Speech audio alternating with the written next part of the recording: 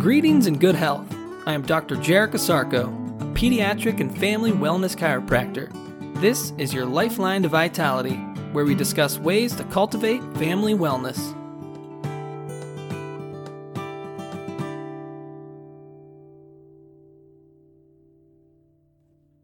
Good day and great health. Welcome back to another edition of your Lifeline to Vitality. Today on the podcast, disease versus dis-ease. New work is new work because it brings forth new explanations, differing from older explanations. Therefore, either demands new terms with present-day explanations or using older terms with newer understandings and explanations. New interpretations of old terms bring forth new definitions. Quoting Dr. B.J. Palmer. Chiropractors focus on correcting dis-ease and not with treating disease. What's the difference? Why the capital letters, hyphenation, and emphasis on the consonants of the word disease? Are chiropractors just trying to be quirky or alternative? While disease and dis-ease look and sound alike, their definitions are somewhat antipodal.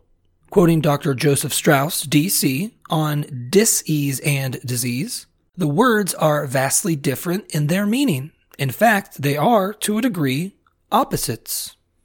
Simply put, disease is a medical term and dis-ease is a chiropractic term. Disease is a term used by physicians to indicate sickness. In medicine, disease is the entity, the thing to be treated. Chiropractors, on the other hand, don't treat disease. Not because they think it doesn't exist or is not worth treating. It is just not chiropractic's focus. Instead, the focus is on health. Health is the entity, the thing to strive for. Dis-ease is a term developed by chiropractors to indicate a lack of ease in the body. The word is hyphenated and capitalized to highlight this perspective. Dis is a prefix that characterizes a lack, deficiency, or inadequacy in the thing specified in the attached word. In this case, the thing lacking is ease. So, what is ease? Ease at its core is the expression of health. Other words such as coordination, transmission, adaptation, well-being, 100% quality, and soundness build upon the umbrella term of ease and how it expresses health. When you lack health, you lack proper coordination, adaptation, well-being, and so on. Dis-ease is the condition the body finds itself in when lacking its health potential. A vertebral subluxation causes a lack of health in an individual. A vertebral subluxation puts the body in a state of dis-ease. This is what chiropractic aims to correct. A vertebral subluxation is when the top bones of the spine misalign, impinge nerves, and interfere with how they function. How does this cause dis-ease? Nerve function is foundational to all operations of the body. The nerve system is the master system that controls all the movements we make, senses everything we feel, regulates all our body organs, and relates us to the outside world. The nerve system controls these functions through direct and indirect nerve connections. These connections are mainly through pathways called nerve tracts. They are found and protected within the spinal column. The highest concentration of nerve tracts is at the upper cervical spine region. Pressure on nerve tracts at the upper cervical spine causes an interference with how the nerve system coordinates and transmits information. Dr. Chang H. Su, Ph.D., a spinal biomechanics expert from the University of Colorado, concluded from his research that the weight of a dime on a spinal nerve will reduce nerve transmission by as much as 60%. A lack of nerve function equates with a lack of health expression, hence dis-ease. Is correcting dis-ease instead of treating disease saying the same thing but in a different way? No. Correcting dis-ease fits into a different paradigm or model of care than what medicine uses.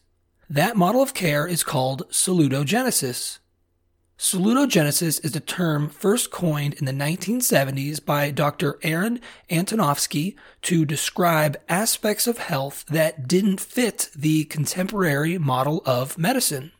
He developed his theory by studying how people manage stress and its effects on their health outcomes.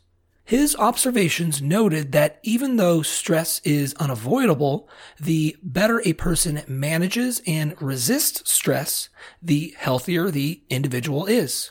Once he realized that health could be seen through a different lens, a different paradigm was warranted. Salutogenesis literally means that which gives birth to health. It is the complete opposite of pathogenesis, which means that which gives birth to disease. Pathogenesis is the foundation of the contemporary medical model. For example, when you are sick, medicine talks about the pathology of disease X, Y, or Z, or that a pathogen caused a disease. There are specialists within medicine called pathologists who study the process of disease. Pathogenesis is the focus on disease or illness and its prevention or treatment. Salutogenesis is the opposite. Salutogenesis asks the question, how do we create and maintain health? In a salutogenic model, health is the starting point. Disease is the absence of health, not the other way around. Even though the term salutogenesis wasn't coined yet when chiropractic was discovered in 1895, chiropractic has always embraced the health-first mentality.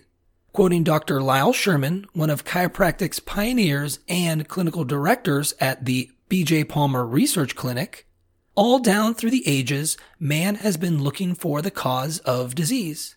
Have you stopped to think that maybe there is no cause for disease? That perhaps what we are looking for or should be looking for is the cause of health. Because we know that disease is not due to the presence of something, but rather the absence of something. That absence is the expression of health. Chiropractic is concerned with how to improve overall function, not how to treat individual dysfunctions. Disease is characterized as an effect of dysfunction, and dis-ease is described as a cause of dysfunction. Disease is an effect of something going wrong. A dis-ease, on the other hand, causes something to go wrong. No matter the presence or absence of a singular disease, the body can't function as well as it can with a vertebral subluxation. Let me provide an analogy. Let's say you have a tight rubber band wrapped around your wrist. That tight rubber band is impinging tissue and the flow of information between the hand and forearm. Communication between these two areas is impaired. Depending on the character of constriction, function is less than 100% at the wrist. You might say to yourself, it's just a rubber band, how much trouble can it cause? But what if that rubber band remains there for days, weeks, months, or even years? What negative effects could result from that? What types of problems could arise from that impingement? No matter what else is going on in the body, it can't function as best as it can with that impingement. One more analogy. The aorta is the largest artery that extends off the heart and connects oxygenated blood to the rest of the body. What if there was a tight rubber band wrapped around the aorta? That tight rubber band impinges the flow of blood between the heart and the rest of the body.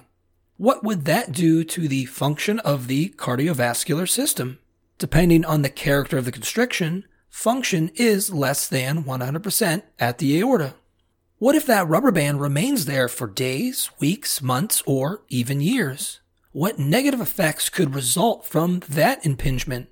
No matter what else is going on in the body, it can't function as best as it can with that impingement. Now for a reality. A vertebral subluxation does impinge nerves at the brainstem and interferes with how the nerve system functions. Nerve system coordinates and transmits information less than 100%. How our body moves, senses, regulates, and relates lacks its true potential. No matter what else is going on in the body, it can't function as best as it can with a vertebral subluxation. It is in a state of dis-ease. A chiropractic adjustment removes a stumbling block to your well-being. A specific chiropractic adjustment removes a significant dis to the ease of our health expression. When health is unmodified, we can live closer to our potential.